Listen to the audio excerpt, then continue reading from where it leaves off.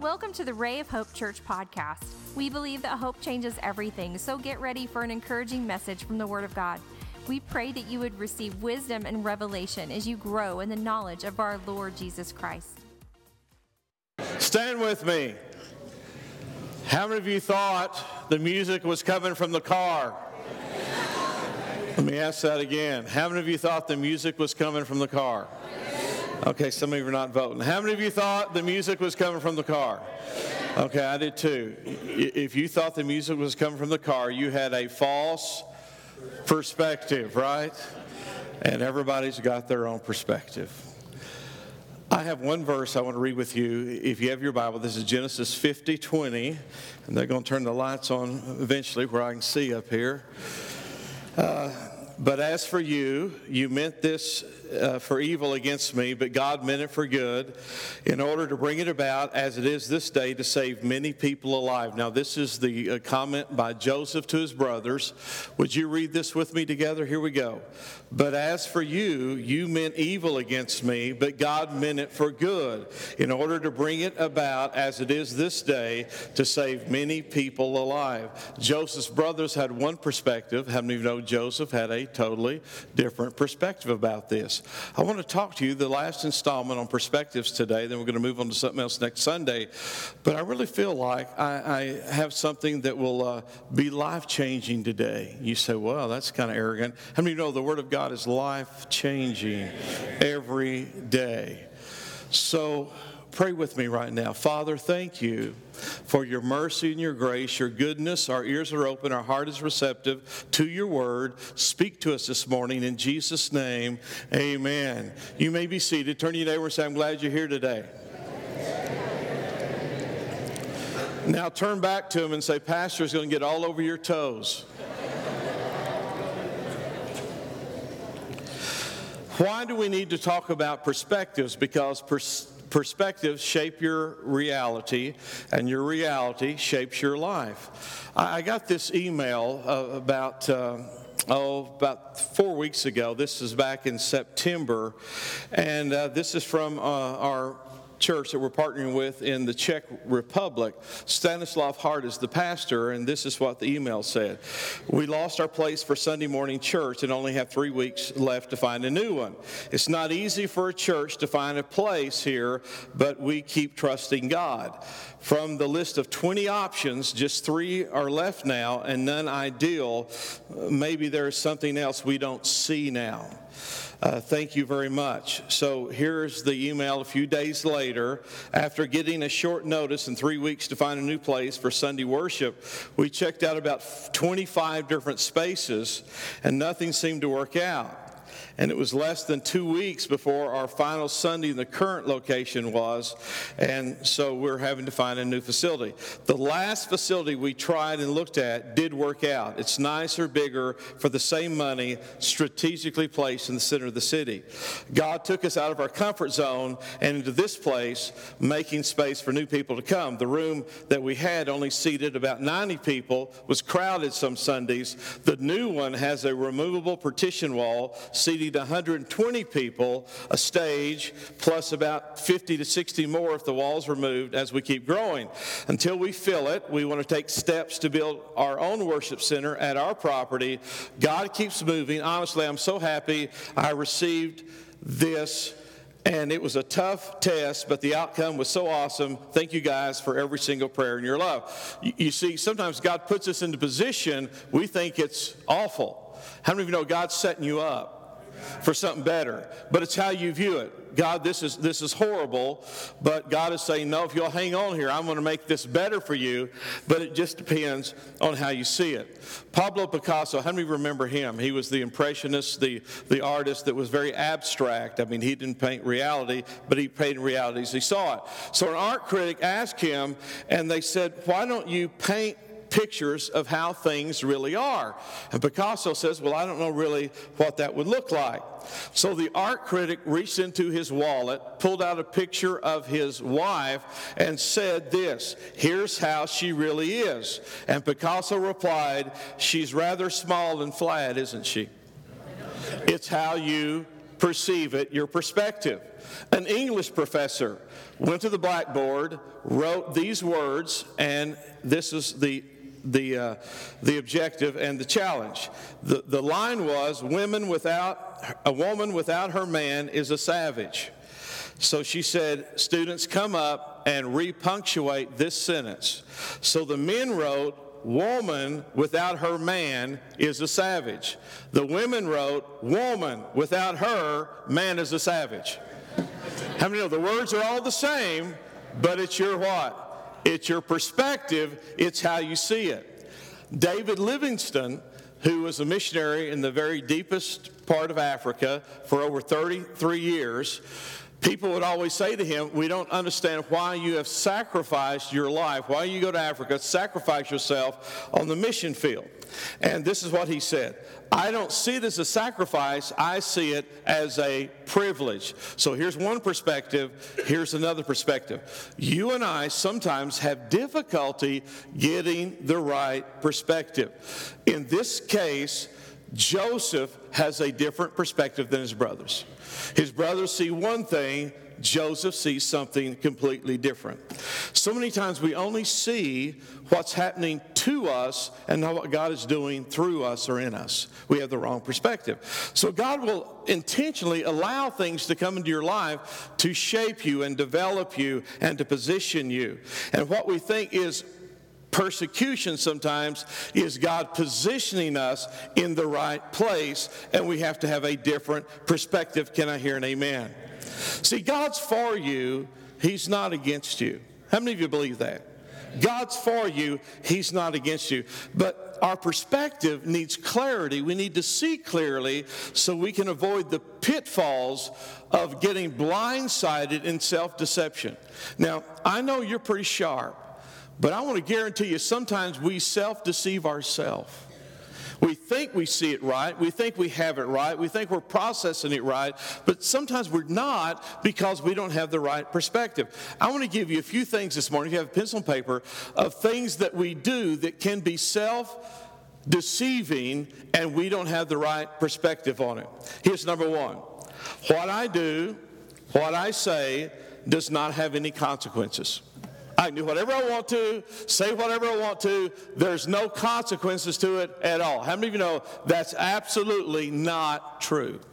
Let me give you a verse. This is Galatians 6, 7, and 8. Do not be deceived. God is not mocked, for whatever a man sows, he will also reap. For he who sows to the flesh will of the flesh reap corruption, but he who sows to the Spirit will of the Spirit reap everlasting life. Now notice this, don't be deceived. He wouldn't say we could not be deceived if we couldn't be what? Deceived. So he's not saying, well, you might be deceived. He's saying don't be deceived because there's the possibility that you could be deceived. Now, this word deceive, we get it from Latin, which means to ensnare or trap. The Greeks viewed this word a little differently. It was to get off course or get off the right path. So either way, that deception's real, and it gets us to a place or brings us to a place that we really don't want to be in. Now, one of the things that we have to avoid is this self-deception. And something that happens is that we tend to want to avoid the consequences, but we want to place the blame somewhere else. How many of you ever wanted to blame somebody else for something that happened to you? Okay, nobody here. How many of you have ever blamed somebody for something to try to get the shift off of you? Sure. I said shift. Okay. Now, y'all all right? I'm just seeing if you're listening. This is human nature. This is fallen human nature. Now, let me tell you where it started. It started at the beginning with the first couple. God says, don't eat of the tree of the knowledge of good and evil, correct? And guess what they did? Eve ate, first of all, of the tree of the knowledge of good and evil. Now, when Eve is confronted, this is something that we're still doing today. The devil made me do it. Okay, in unison, here we go. The devil made me do it. Now, the devil didn't make her do it. She did it of her own volition. She chose to do that. Now, the devil will try to tempt you. He'll try to help you do the wrong thing. But I want to guarantee you, Eve did it herself. And so what's she trying to do? She's trying to shift the blame away from herself. Now, Adam comes along. God's looking for Adam. He's over there hiding behind a fig leaf. How many know that's just ridiculous? And so God says, where are you? And he says, I'm over here hiding. Why are you hiding? Because I'm naked. Who told you were naked? And so he has a couple of things happen to him. His righteousness that he once held, his position with God, it's pulled off of him spiritually. But physically, that covering that he had now is removed. So now here he's naked before God, and Adam begins to do the same thing. He begins to shift blame. This is what he said. It was that woman. She made me do it. Now, not only is he trying to shift the blame to Eve, he's implicating God. Now, listen closely. It's that woman that you gave me. God, if you'd never given her to me, I wouldn't be in this situation. It's your fault because you gave me the woman. Come on, can I hear an amen? We have this human nature to tend to blame others. When we make a mistake, we want to hold other people responsible, other circumstances responsible when we don't get our own way or we don't have something happen that we want. If you sow it, you reap it. If you say it, you got to own it. If you mess up, listen, you've got to come to the reality. You can say the wrong things, do the wrong things, and it affects your relationships. You cannot get by with doing things and saying things without the repercussions. Our words, our actions can leave scars and wounds on other people.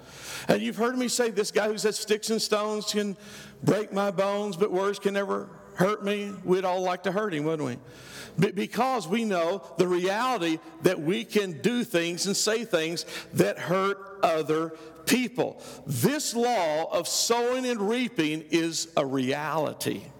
So whatever you sow, you what? You reap. And whatever you sow, you reap, and you reap in proportion to what you sow. So we have to realize our actions, our words have consequences, and the self-deception of it is we can do that with no consequences. That's self-deceiving. Here's the second thing. We see other people's faults, but we fail to see our own. I see your faults. You may see my faults, but we don't see our own faults. This is how Jesus addressed it. He said, you see your brother who has a mote or a little particle in their eye, and you don't realize you have a log or a beam in your own eye. So it'd be like this. I'm coming up to Randy, and I said, Randy, do you realize you got something in your eye? Randy, there's a little something in your eye there. Can I help you get that out? And I don't realize I got a log in my own eye.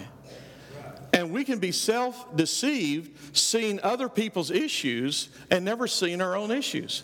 And sometimes we think, well, if they would do what's right, if they would get right, then everything's going to go right. But we never turn it inwardly to say, what's my issue? What do I see?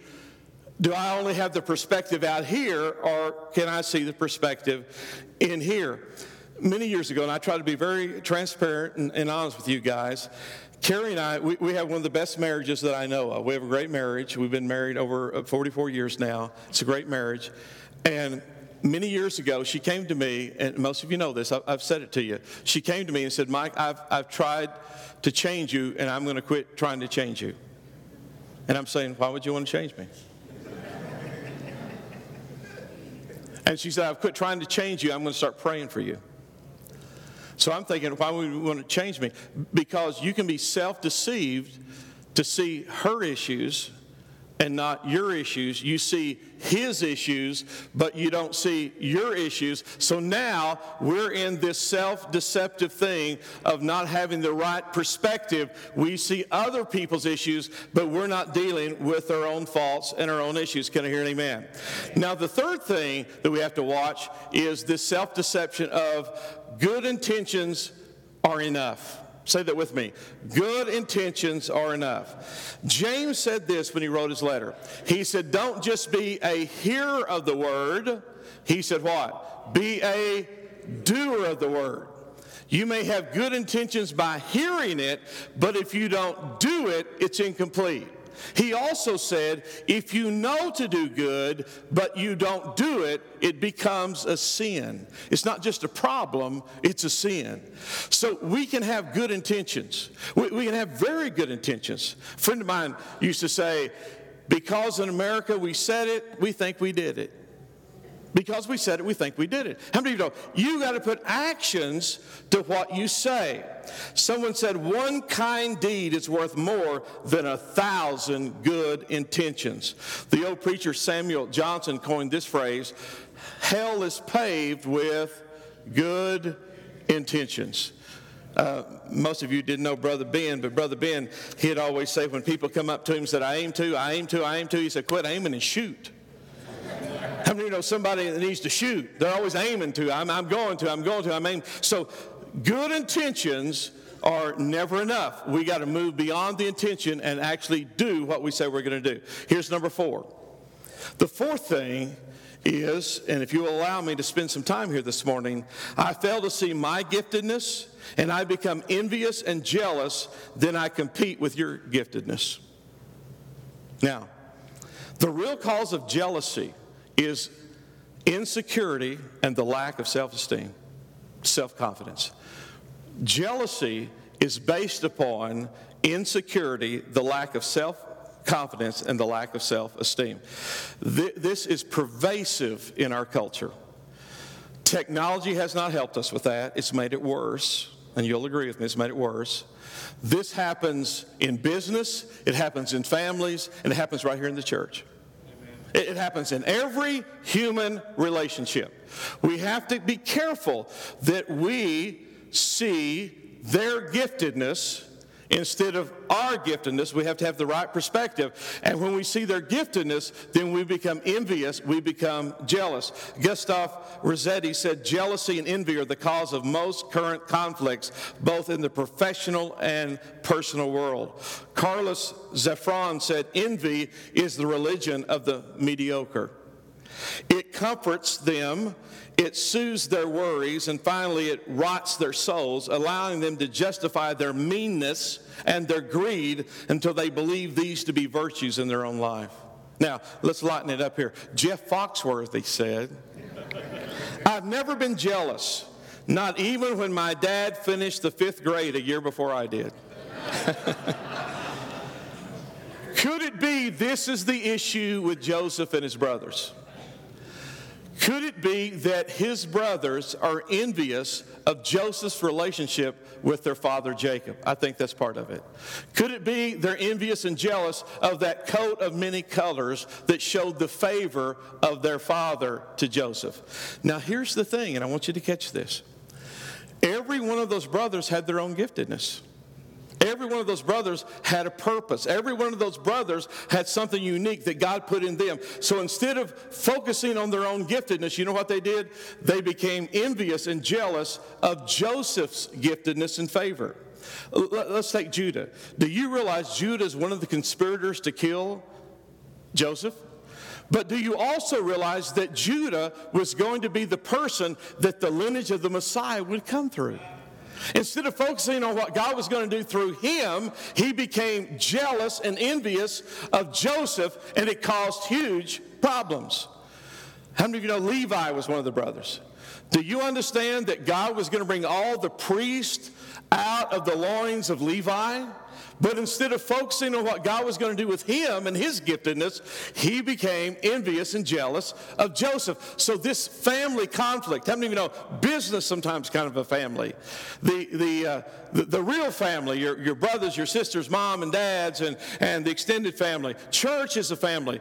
You see, this whole thing can throw the family into a real spin because we focus on your giftedness and we don't focus on our giftedness. Now, can I stay here just for a little bit? Okay, 3 people said it was all right. So what do we do We have to become more self-aware of ourselves. Sometimes it is a visible, it is a real thing that we understand, but we're doing it anyway. Sometimes it's a spiritual nuance that we have slipped away from, and sometimes it is subconscious that we're doing it and we don't even realize we're doing it. Now, that being said, people need to become more self-aware of themselves. I am amazed of how many people are absolutely not self-aware about themselves. You say, well, how do you know that? Go to Walmart. You're trying to get down the aisle, and they're with their buggy in the middle of the aisle. There's three of them talking, and they're not moving, are they? You need to get down the aisle. Now here's the human thing to do, but some humans don't go to Walmart. Here's the human thing to do. Pardon me, let me move my buggy and let you by. They just keep on talking. You know why? The world spins around them. This is their world. They're the center of their universe. You're trying to go down the aisle, and people are, they're not self-aware, and they really don't care. Let's just be honest. They don't care. It says 10 items or less, 20 items or less. They got 100. They don't care. They're not self-aware. They could not care about you.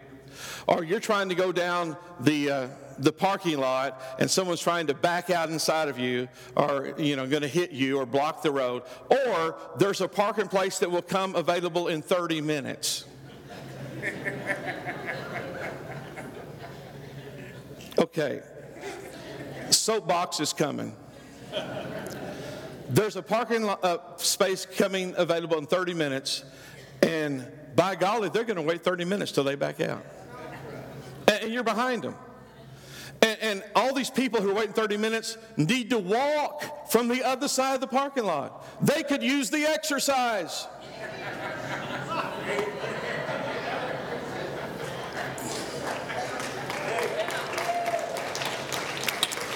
Become self-aware. It will help you. It is your friend. So what do we do? Okay, why do we become envious and jealous of other people's giftedness and not develop our own? Are we threatened? Why? Are we insecure? Why? Are we frightened? Why? These are good questions. But this is what we do. We compare. Don't compare. There's nobody like you. There's no one who has your giftedness. This is what I know from the Scripture. If you're a believer and you have allowed the Holy Spirit to come into your life and to work in your life, you are gifted by the Holy Spirit. This is not even debatable. The Bible says the Holy Spirit gifts everyone in the body of Christ. Your gift may not be mine not be yours, but you know what I need to do? I need to quit envying your gift, your talent, and I need to quit being envious of your gift and your talent and not compare. Whenever I compare, I always lose. They're either skinnier than me, richer than me, better looking than me, or whatever than me. Listen, don't compare. You will always lose that battle. What are you doing comparing? God does not compare you. Appreciate other people's giftedness. Instead of competing with it, appreciate it. Just say, you are marvelously gifted. That is a wonderful gift to me, the body of Christ, to our business, to our family. So don't compare. Appreciate other people's giftedness.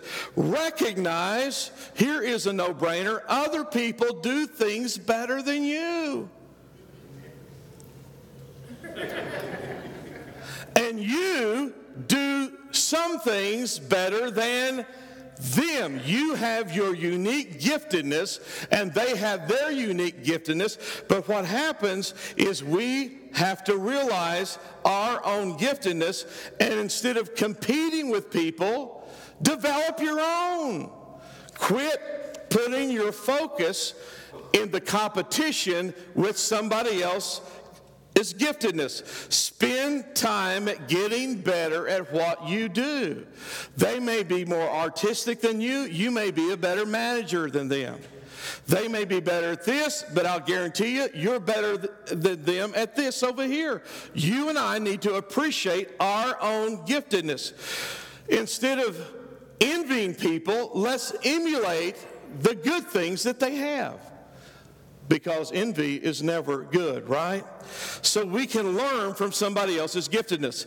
So I have to have the right attitude about this. Now, everybody, let's just take me for an example. Everybody has a different style. Everybody has a different way they do things.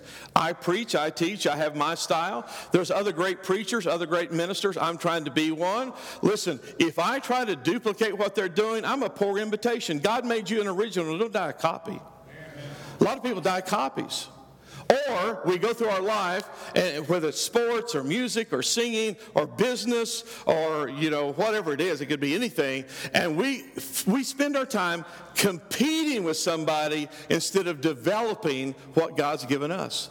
It's hard to bless somebody you're in competition with. It's hard to be on a team with someone you're in competition with. What you do, you'll break the relationship. You'll break the team. You think you're doing the right thing, but subconsciously, you'll use some excuse when the underlying factor is that you're competing with someone, you're envious or you're jealous of someone, and all the time, you should be developing your own gift instead of competing with somebody else's gift. Has anyone ever heard of George Martin? Okay, nobody. So this is going to be a revelation for you. Has anyone heard of the Beatles? Okay. Let me ask this group over here. Anybody heard of the Beatles? Okay. George Martin took the Beatles, brought them in to Abbey Road recording studios. The Beatles were unrefined. They were playing in bars, clubs. Nobody really knew who they were. Someone recommended the Beatles to him, and when he heard them, he began to develop them. Now, they took offense at that. They thought they were already stars. How many of you know they weren't already stars? George Martin, as far as I know, never sang on one of their albums.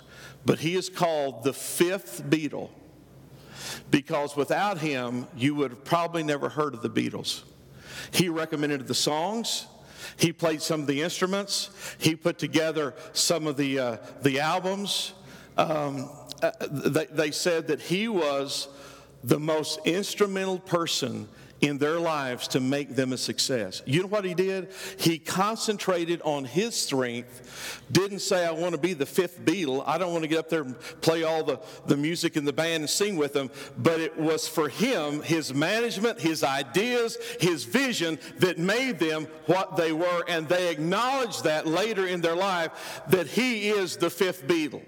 What happened? He used his talents, he used what he had to get them and elevate them a little bit higher. And if you and I don't have the right attitude, we will try not to push people forward, we'll try to push them down. And when you push people down, it never lifts you up. And if you push them back, it never moves you forward. Boy, it's getting quiet in here.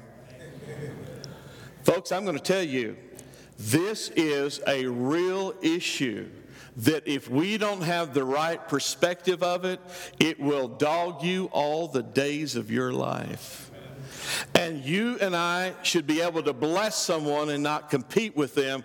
We should be able to partner with them instead of push them down. You've heard this. You never have to put a lid on a bucket of crabs. You know why you never have to put a lid on the bucket of crabs? They'll never get out of the bucket. Because every time one reaches up to try to get out of the bucket, you know what the other ones do? They reach up and put it down. How many of you know some crabby people? They're not trying to lift people up. You know what they're trying to do? They're always trying to pull them down on their level. Listen, if you get someone on your level, it will never lift you up. So we have to be careful that we don't have the wrong perspective about this. Now, let me close this out. Let me give you 4 quick things that will give you and I a healthy perspective. And I know time's running out, but you got an extra hour of sleep, you're okay. Okay, here's number 1. Understand who and whose you are. Understand who and whose you are. Now, I feel right now in my spirit, some of you are going to leave, and I've stroked your fur backwards. I sense it right now. Some of you are going to leave, and I've stroked your fur backwards. But I've done it in love and in Jesus' name, okay? So we're good. Now, you and I have to understand who and whose we are. You are created in the image of God. He formed you and knew you in your mother's womb. You are fearfully and wonderfully made. You're unique. You're one of a kind. No one has your gift. No one has your personality. No one has your management style. No one has the gifts that you have. You are unique. You're one of a kind. When God made you, He threw away the mold. No one has your thumbprint. No one has your eye print. You are a very special person. Here's number 2. Realize you have a purpose. Not their purpose, your purpose. You have a purpose. You were created for purpose. You are not a wandering generality. You are created in the image of God. No other thing in the universe is like you, created in the image of God, and you have purpose. You're a mother, you're a father, you're a grandparent, a friend, a worker, an entrepreneur, you're a doctor, you're a lawyer, a teacher, a visionary, a dreamer, a believer. You are created for purpose. There is a purpose for your life. And you realize that you have to understand you're not here by accident. You are not a wandering generality. Here's the problem around the world. People are fed and taught you are just an accident. You became you through the goo, through the zoo. Our kids are being fed that in school. They get a bigger dose of it in college. Let me tell you, heads up, you are created by Almighty God. You are created because He loves you, and He has a purpose for you, and He has good thoughts about you. So you have to understand you have purpose. Number 3, become a person of forgiveness to yourself and other people. You have to be a person of forgiveness to others and yourself. Hey, newsflash, everybody fails. Everybody's faltered. Everybody has messed up. So, what do? Well, we ask God for forgiveness. And why would you want to hold on to what God has already forgiven you about? Why would you want to hold on to what God said He would forgive you? All we have to do is ask Him. And if we're sincere, how many of you know the Bible says that He is faithful and just to forgive us of all of our iniquities? How many? All of them. Now, He doesn't want us to sin. He doesn't want us to stay in sin, but He will forgive us of all of our iniquities. Now, sometimes we don't feel worthy of that, but I'll guarantee you He is bigger than our sin. And His mercy and His grace is wonderful. The Bible says it's new every morning. How many of you need it every day? I do, because, I'm the imperfect preacher. That shock you? And you're the imperfect person too. So you're going to make mistakes. You're going to say things, do things wrong, and you need His mercy every day. And if I don't receive that forgiveness, if I don't give that forgiveness, you know what it produces? It produces bitterness. I can be bitter to myself. I can be bitter to you. And if I allow that to come, the Bible says that a root will spring up and it will bear fruit, and it will be a horrible thing. But it's a good thing that He has mercy and grace. In Psalm 136, as the Holy Spirit moves on the psalmist to write the Psalm 136, every verse in that psalm has this line in it: His mercy endures forever. Say that with me. His mercy endures forever. I don't know what that psalmist was going through that day. I don't know what his week was like. I don't know what his month was like. I don't know what was going on in his life. But as he wrote that psalm, at every verse he would tag it with this: His mercy endures forever. How many of you know you need His mercy to endure forever? We all need the mercy of God. And so we have to have these keys to keep our right perspective. Here's the last one. You have to keep moving forward and making progress. Now, this is what it looks like in Paul's life. I press to the mark, The high calling of God. That's what it looks like in Paul's life. What's ironic about this is when Paul wrote that, he knew he was fixing to die. He knew his life was going to be cut short. But he still said, I am going to press to the mark the high calling of God in Christ Jesus. Now, this is what happens to a lot of people. They die before we bury them. There's a lot of people that they die before we bury them. I mean, they can die at 30, they can die at 40, they can die at 50. We just waiting for the funeral. And this is what can happen to you. Your dreams can be dashed. Your hopes can be dashed. Your vision can be dashed. You can have all these hurts and these wounds. And now you've checked out. God never meant for you to check out. He alone decides the appointment of the days that you have. Not you, not me. He alone decides that. So until then, say that with me, until then, let's say it again, until then, I'm going to keep moving forward and I'm going to keep making progress. I'm going to stay positive until the end. Because you never know. You never know. You may be walking along at 80 and God shows up and he says, hey, Moses, the best part of your life is just about to happen. Really? I'm 80. And God says, so what? The best part of your life is just about to happen. This is what we do. It's kind of ingrained in our culture. We get so old, we check out. You know what? I've never read that in the Bible. Have you? We check out. We quit serving. We quit teaching. We quit ministering. We quit loving. We kind of get in front of the television, kick back in the recliner. We're done. And God is saying, don't stop. Keep moving. Make progress. Or it could be that you're 75 and you're rocking along and God shows up and he says, hey, Abe, I think you need a baby. And Abraham is going, 75. And for 25 years, nothing happens. And then at age 100, are y'all getting this? At age 100, God says, Abraham, I'm going to cause you to literally change the world, and all the nations of the earth will be blessed because of you at 100 years old. Keep moving, make progress, keep going forward, don't stop, remain in faith, keep believing God, because if you don't, you'll have the wrong perspective and you'll see the rest of your life in the wrong light of how God wants you to see it. You see, the Bible is full of pretty good advice. Matter of fact, how many of you know in your car, in the glove box, they'll give you the manual to your car? Here's the manual to your life right here.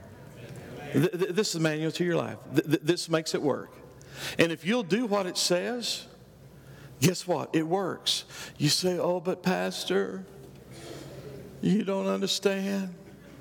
My brothers threw me in a pit. And I heard them talking about killing me.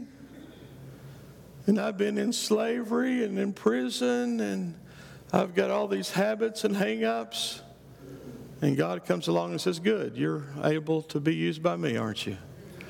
And what we thought was God trying to get us, He's trying to position us. So if you've reached a challenge in your life or somebody said, hey, you need to bounce this up or you need to get this right, don't be mad at them. Goodness gracious. They may have just done you a favor.